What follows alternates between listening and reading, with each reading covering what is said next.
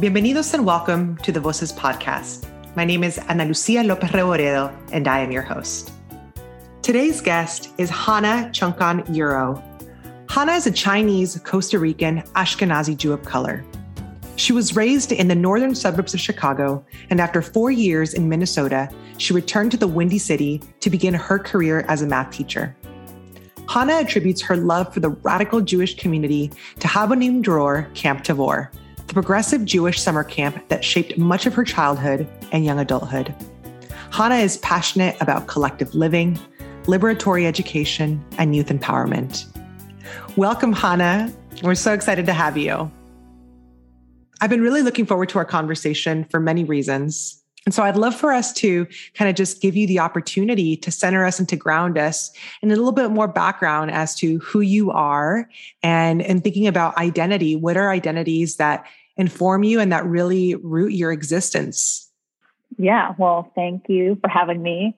So my name is Hannah Chungkan Yuro. My family background is that on my mother's side, I'm Ashkenazi Jewish, meaning my great-grandmother's generation came from Ukraine, Eastern Europe area, and immigrated to Chicago, to the United States. So that's my mother's side. And then on my dad's side, ancestrally Chinese, and then my grandmother's generation immigrating from China to Costa Rica. So in Costa Rica, my grandma and my grandfather were married, had all their children, raised their 5 children who look Chinese, but grew up culturally Costa Rican, speaking Spanish. My Chinese Costa Rican father met my Ashkenazi Jewish mother in Costa Rica, moved back to Chicago, and created our very mixed family here in the United States. So thinking about what it means to come through so many levels of immigration is that I am definitely a mix. As a younger person, I might have seen that through a deficit standpoint, being it's hard to land on a solid understanding of who I am, or there's not a quick answer to when, an annoying person asks, what are you? There's no quick answer to that. But as an adult, I think I really have come to appreciate that. My family history is a history of resiliency and immigration and exploration and being willing to be flexible to the environment we're in, and just moving through these malleable, man-made structures of borders and identity and making it much more fluid is beautiful, I think, and I've come to appreciate that.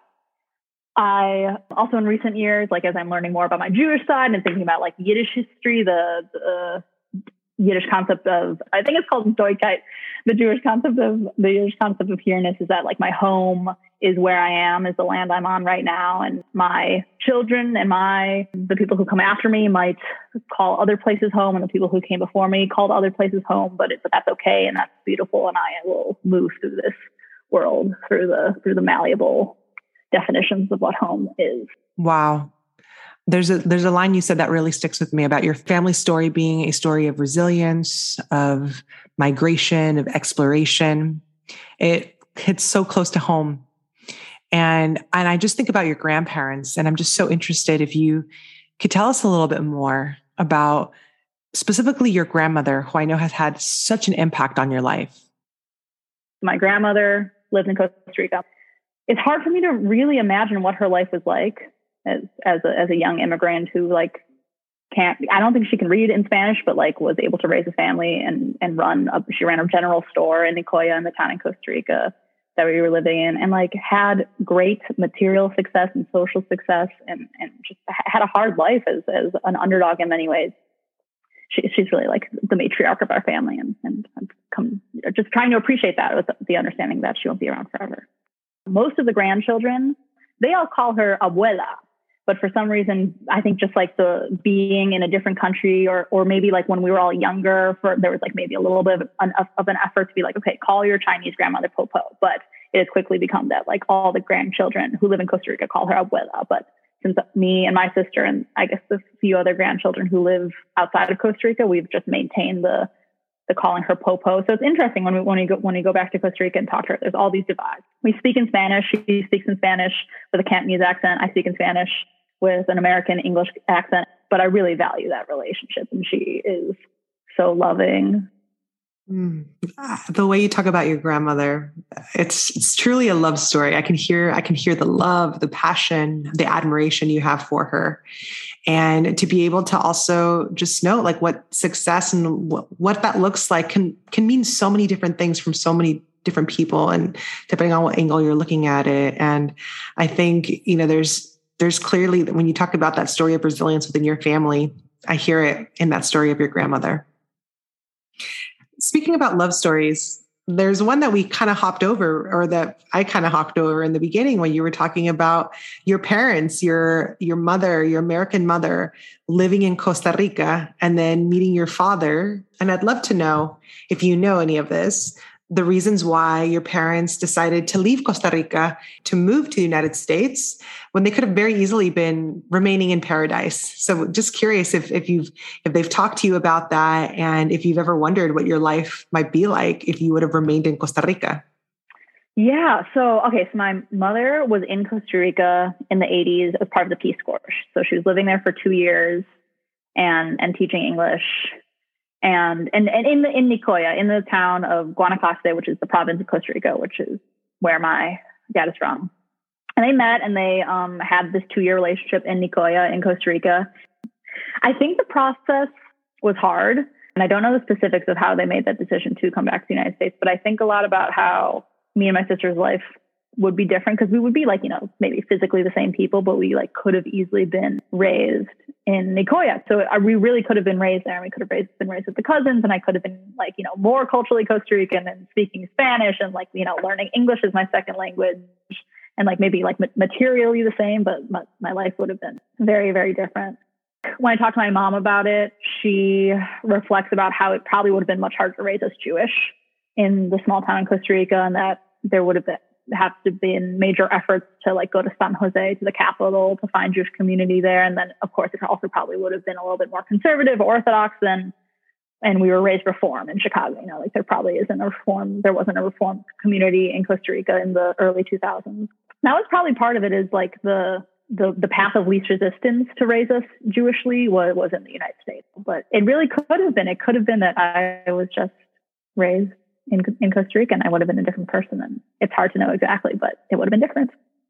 The what if migration game, or the what if we would not have migrated game, is a game that I play often with my siblings. And it's funny, I think the first time I returned to Peru, I was constantly, not just myself, my sister and I were constantly kind of like dazing off into space, and we would catch each other and we would just kind of wake each other up from that daydream and say, you were thinking, right, about what life would have been like. And we would just nod and say, yeah, which is, I think, something that's very real for people where migration is a big part of their family narrative. And for Jews, that's a big part of our narrative. Modern migration, modern Jewish migration, there's just no denying that our lives could have looked so different depending on where it was that our parents, grandparents, great-grandparents were born, and if we would have remained in those places. So I think that's a real experience that members of our community, both in the Latino, Latinx, and Jewish community, really share a lot of that wonder, that curiosity. And so, despite you having been born in the United States and having grown up in the United States, you have a really strong Costarricense identity, Costa Rican identity. It's, when you introduce yourself, you identify as a Chinese, Costa Rican, Ashkenazi, Jewish woman of color. So it's not something that is just kind of falls by the wayside. It's central to who you are. And I'm just so curious to know how it is that your parents support the realization of your own Costa Rican identity outside of Costa Rica. Yeah, it's definitely had to be an effort. And what's interesting about, my Costa Rican identity isn't obvious. So it's I have to reveal it to people. As a mixed race person, as someone who's like maybe ethnically ambiguous, I do not enjoy being asked, like, what are you, as one of the first questions. That's not something I would enjoy as a first get to know you question, but it's like something I'm definitely excited to talk about. Like my ancestry and my heritage is important, and it's not like shameful or annoying to talk about. It's exciting. It's just like not the first thing I want white people to ask me about. So it's this level of like, okay, if I'm making friends with a new person, like we've established a certain level of trust where I'm like really excited to tell you about my family history and talk about what like my Costa Rican Latina identity means to me. it's exciting in that sense also that sharing my Costa Rican identity is a symbol of like forming new relationships that are healthy and exciting.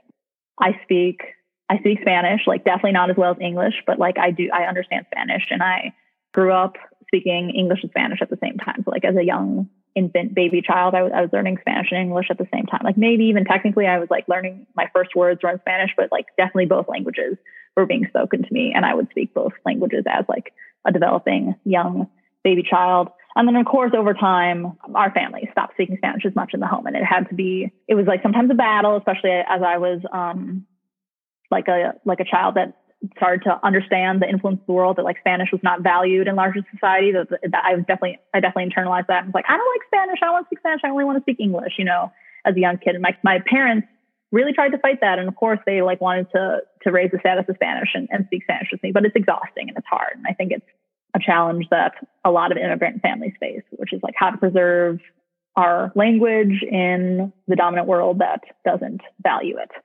So I was lucky to be part of a dual language program when I was in elementary school. And that really, I think, helped me hang on to my Costa Rican identity. My Costa Rican identity is cultural. Like it's not so physical. Like I don't experience the same sort of discrimination or oppression that people who look Latino in the United States experience. And a lot of in the United States, like minority identity, I think does have to do with the fact of sharing similar forms of oppression. So it's like, I don't have that experience, and that, is okay. So I'm relating to my Costa Rican identity, I think, through food, through the way my parents cook in my house. We eat a lot of Costa Rican food. The rice we cook always the Chinese way. We cook that in the rice cooker, but a lot of stir fries, a lot of meats, a lot of rice and beans. Oh, I think that's fascinating. I think that's wonderful. I mean, and it doesn't surprise me when you talked about sometimes that after a while, Spanish subsides. It's hard. It's a lot of work. And it's, parents who speak multiple languages in the home, I give them a lot of props because there's a desire to sustain culture. And when you've got a lot of things up against you, when a lot of people are just reminding you that this is America and that we speak English here, those are real things. Those are real messages. And it's also, as a kid, the messages that we receive are really, really intense about what's valuable, what's less. And so I think it's also interesting because for you, we've talked about, because for you, it's a very unique experience. You just mentioned right now that when you reveal to others that you're Costarricense, that you're Costa Rican, it's something that you get to do as like a introduction or second conversation, because it's not something that people could automatically assume by looking at you. Because for most people, when they think of what a Latino person looks like, they are looking for a different presentation, even though folks who've spent any significant time in Latin America, who are from Latin America, know that what makes a Latin American is it's undefinable, because we come from all over, we come from different parts of the world, all in search of work and that dream of the new world. I think it's interesting, and I'm curious because not just in the United States might people not assume that you're Costa Rican, but also in Costa Rica. So I'm curious if you've ever had those experiences and if your father has ever had those experiences, because he's kind of navigated that his whole life, being born in Costa Rica, raised in Costa Rica, falling in love in Costa Rica. So I'm curious if you could add a little bit of context about that. Yeah. I mean, I think my dad's experience growing up in Costa Rica was that of an immigrant. Like, I think his family were treated like outsiders, and he was happy there. I think he had a good and happy childhood, but his family were Los Chinos, like his nickname among all his friends was Chino. But yeah, I think they were treated as outsiders, but were able to thrive. It's hard to compare like the racism in Costa Rica to the racism of the United States in terms of like what's morally better or worse. Materially, the practice of racism in Costa Rica, I think, is much more outward. Like, again, it's that just like the nickname of the biggest, most obvious physical feature about you that you will just and that's not just racism. It's also like of every aspect, but like that's culturally part of Costa Rica. So it was like, it's obvious. It's not hidden in the same way that racism in the United States, and especially recently, like can be tried to ignored, pretending that it doesn't actually exist. But in Costa Rica, it's outright. So I think my dad knew that growing up, that he's an outsider, but was able to find a home there also. I think I didn't know that. Like, I was born and raised within the racism of the United States, and like traveling back to Costa Rica, sometimes the racism of Costa Rica can be more jarring. Just like, yeah, existing in Costa Rica as a child, thinking like, oh, we are like going home. Like I have seen the racism of the United States where my dad has an accent in the United States. So that makes him other. He looks like a Chinese man in the United States. So that makes him other. But he was born and raised in Costa Rica. Okay, we're going back to Costa Rica. He speaks Spanish fluently. He knows the culture of Costa Rica really well. Like that's going to be a place where I'm going to see him be more accepted and thrive there. And in some ways, yes, like in some ways, like he can navigate the culture really well there and like speak Spanish and knows how to like bargain and like get us to where we need to go. But there's also just assumptions that he's not from there. And like one experience that I'm remembering is just a grocery store interaction in Nicoya, in the hometown where he was born and raised. And we were checking out and the cashier said something that my dad just didn't hear. And so asked him to repeat it, or there was some miscommunication. And the cashier's first reaction was like, oh, hablas español? Like you probably just don't understand me because you don't speak Spanish. But truly, like if he was speaking, my dad must have spoke Spanish with like such fluidity, like the accent of specifically of that small town he was speaking, but still just because he was Chinese. And also he was probably dressed a little bit like a gringo, you know, like he was coming, like he had lived in the United States for like 20 years at that point. He had his white wife and his Chinese kids. Like there was a lot of physical markers othering him, but like culturally and with the language, he was home. But it wasn't enough. And, you know, it was a small interaction, and my dad, I mean, for my memory of it, it was shocking to me. I still remember it was a quick thing. My dad just was like, see, like, and then continued, and then it was okay. But it was just those interactions being like, even if this is the place that you call home the most, that level of othering will always be there. Ooh, thank you for that perspective, Hannah. I appreciate you bringing in the complicated nature of how racism spews its head in so many elements, and also how different it is in the United States versus in Latin America. I think it's just holding space for your father's experience and also your experience as a second generation Chinese Americas, right? Thinking of your dad as a Chinese Costarricense born in the Americas and you as a second generation, how you are, and also in different generations of processing so much of experience, and curious how, you know, future generations of yours will also process that. So let's transition a little bit. Your father and your mother meet in Costa Rica. They move to Chicago. You and your sister are born there. And you grew up in the northern suburbs of Chicago, a pretty monochromatic place, a lot of Jews, a lot of Jewish community. So I hear when you were saying that your mom was a little bit worried about you not having access to Jewish community. You certainly have it in the northern suburbs. But it's not necessarily an easy place to stand out, an easy place to be different. So would you tell us a little bit about what your process was like in being different in a place that is very homogenous, and what it was, and what your experience was like in holding on to, or at times wanting to let go of, your multifaceted identity? Yeah, my experience in the northern suburbs of Chicago was, as a child, like an anxious little kid, like was an experience of not fitting in a neat racial category. You know, in many ways, I was very lucky. Never struggled materially. We always had enough to eat. Was able to buy all my school supplies always. So it was a matter of socially, how do I categorize myself within this very limited sliver of the world of the northern suburbs of Chicago, where, yeah, it's very interesting that Judaism and Jewishness was almost dominant. Maybe not dominant, but definitely prevalent. And yet I didn't really connect with the dominant version of Judaism in the northern suburbs of Chicago. It's this white Judaism. It's a little bit more new money. That's really excited, I think, to assimilate to a lot of the oppressive versions of white supremacy, and excited to finally have the power in the situation, which I can understand, but I think it's the wrong choice for our Jewish communities to be comfortable in our conditional power at the moment. I think that's not the path towards justice, but that's the very small experience I had with the Jewish community in the northern suburbs of Chicago, which is just comfort in the wealth and just like maybe just a relief that like finally the Jews have made it to this level of whiteness so they don't have to struggle anymore. As a Jewish person who's not white, I hadn't made it to that level. So I like wasn't able to connect with that Jewish community, even though as like an adult, I like feel so connected with the Jewish community and feel like really excited to like keep living and acting in it. But just like the small experience I had in the community that I grew up in was not the Jewish community that I think supported my Jewish identity or my thriving. For my Costa Rican and Chinese identity, yeah, it was hard to find peers who shared my identity. So I found peers in other ways. You know, I found peers who had similar senses of humor, or maybe they also had like funky mixed identities and also felt maybe a little bit more like outsiders, but not in the same way that there was like a clique of Chinese, Costa Rican Jewish people in my high school. Because it's just, there isn't.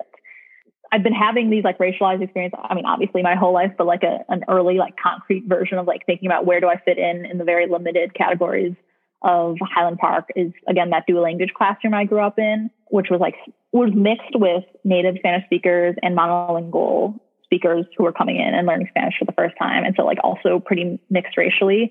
A lot of the social groups, I think, were defined by gender and race. And so there was like the white girls group that hung out and Latina girls group that hung out. And I found my way with the white girls, which is like interesting that how did I make that choice? Why did I make that choice? Like, you know, I am Latina and that's never something my parents like tried to have me reject at all. They like really tried to have me value for some with the mix of pressures in that kindergarten or first grade classroom. I'm not sure what they were, but I found myself making friends with white girls. And it was interesting. The boys group was mixed. There was just one boy, all the boys hung out. It was all the Latino and the white boys all hanging out.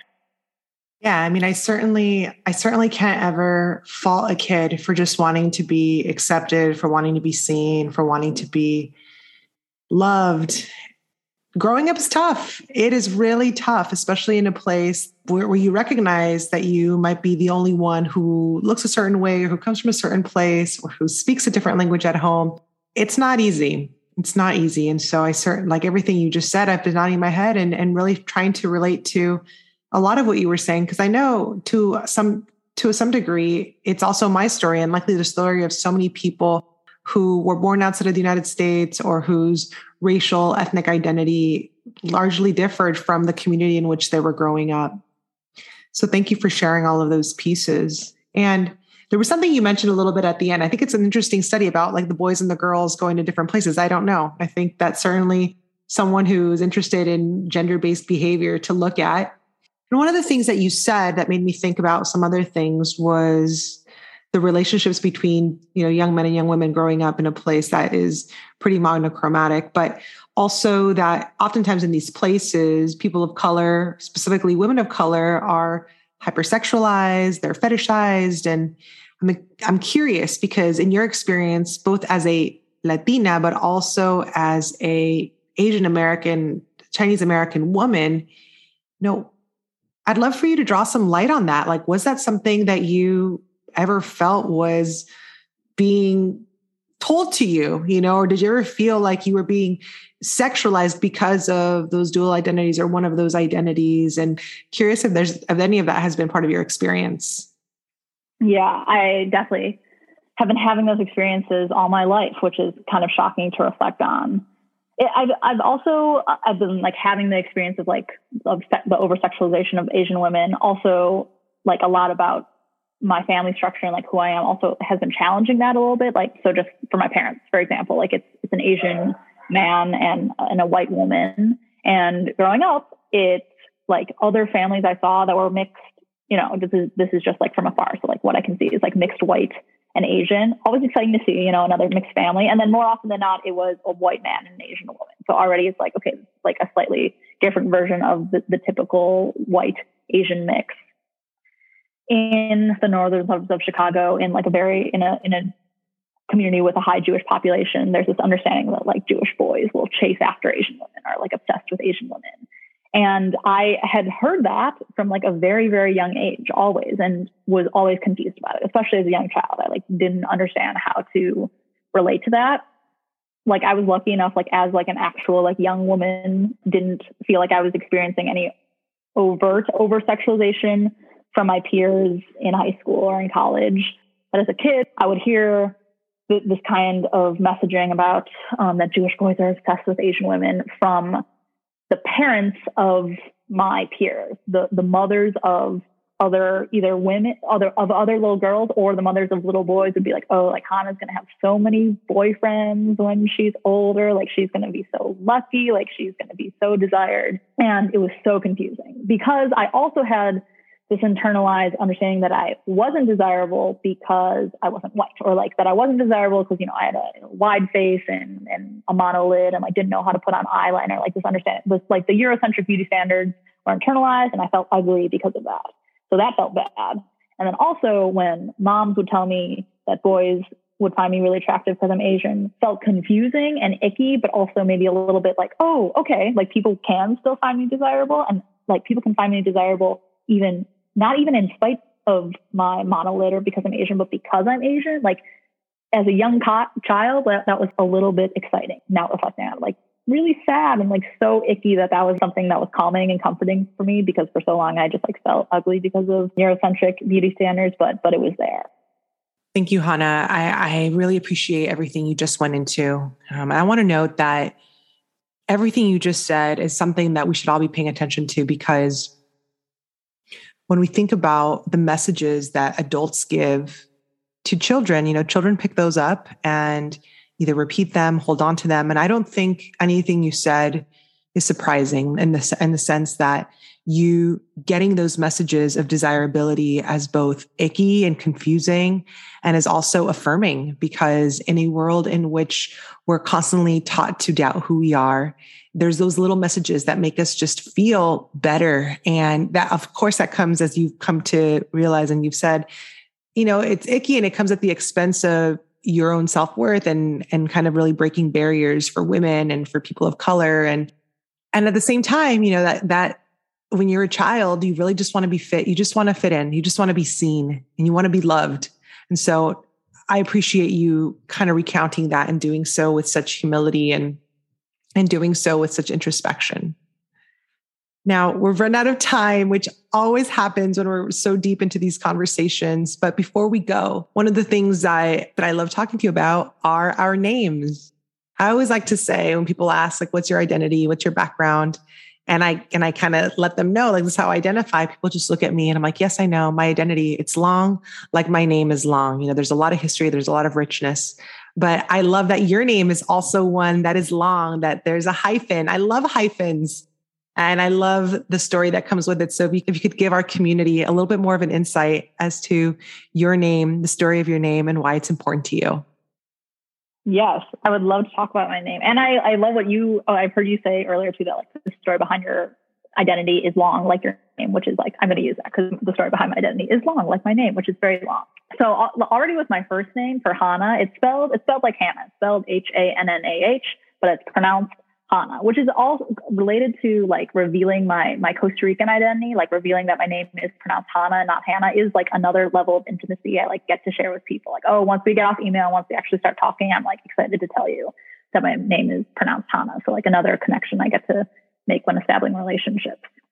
I'm named after my grandfather on my mother's side. So my Jewish grandfather, he died when my mom was a child, and his name was Howard. So I'm named Hannah for the H after Howard, but it's pronounced Hannah because my family wanted all of my Costa Rican family to be able to pronounce it. And, the A, Hannah, is like kind of impossible vowel for most people outside of, I think, like American English to pronounce. My middle name is Sophia. It's spelled with an F instead of a PH, also to spell in the Spanish way. And then my last name really demonstrates the traveling of my ancestors and all the different immigration stops they've had to go through and have had to tweak their names because of the countries they're entering in. So my last name is Chongkan Yuro, and it's hyphenated. I have two last names because it's following the Latin American, the Costa Rican tradition that you get one last name from your mother and one last name from your father. And the Latin American tradition is father's last name, mother's last name. So that's the way that's my last name. So Chongkan is my father's last name. It is Chinese, but Chinese last names only have one syllable. So already Chongkan, they're showing like something's going on there. And the story behind Chongkan is that when my grandfather, my dad's father, immigrated from China to Costa Rica, his name was Chong as a first name and Khan as a last name. And then when he immigrated to Costa Rica, They squished his first and last name together to become his new last name, Chongkan. And it was given a new first name, Antonio. So he went from Chongkan to Antonio Chongkan. And so that's my father's last name. And then Euro used to be Yurovsky, then came through Ellis Island, was chopped, and just became Euro. And so now my last name is Chongkan Euro. Like, me and my sister are the only people in the world who have that very, very specific last name that tells the story of so many paths of immigration and migration. And people are always confused by it, but like, it's my last name and I've had it my whole life. So I don't really know if I want to change it. I don't have the same last name as either of my parents. Like my father's last name in the US is just Chongkan. In Costa Rica, it's Chongkan Chan. My mother's last name is Euro. We are a family and we feel like a family. We don't all have the same last name, and we have been able to thrive that way. So I don't feel so concerned about that, but I don't think I would want to change my name. And you shouldn't. I love your name. I love the story behind your name. I love how you've just painted a picture that you can have a different name than your parents or your kids and still be a family. So I carry that. My heart is smiling. I just appreciate everything that you brought into this conversation. So once again, thank you for everything, Hannah. It's been a pleasure to have you here. Thank you for having me. Thank you, Hannah. Your story is a reminder that no two Latin Jewish stories are alike, and therefore it is important that we continue to elevate as many Latin Jewish stories as possible. To all of our listeners, thank you for your love and encouragement. We are thrilled to be back for a second season, and we wouldn't have been able to do this without your support. New episodes will be released every Friday from October 1st through December 17th. For more information, please visit jutina.org. Gracias to Fuente Latina for being an incredible partner and co-sponsoring 5 episodes of Season 2 of our Voces podcast. Los queremos mucho. Until next time, ciao!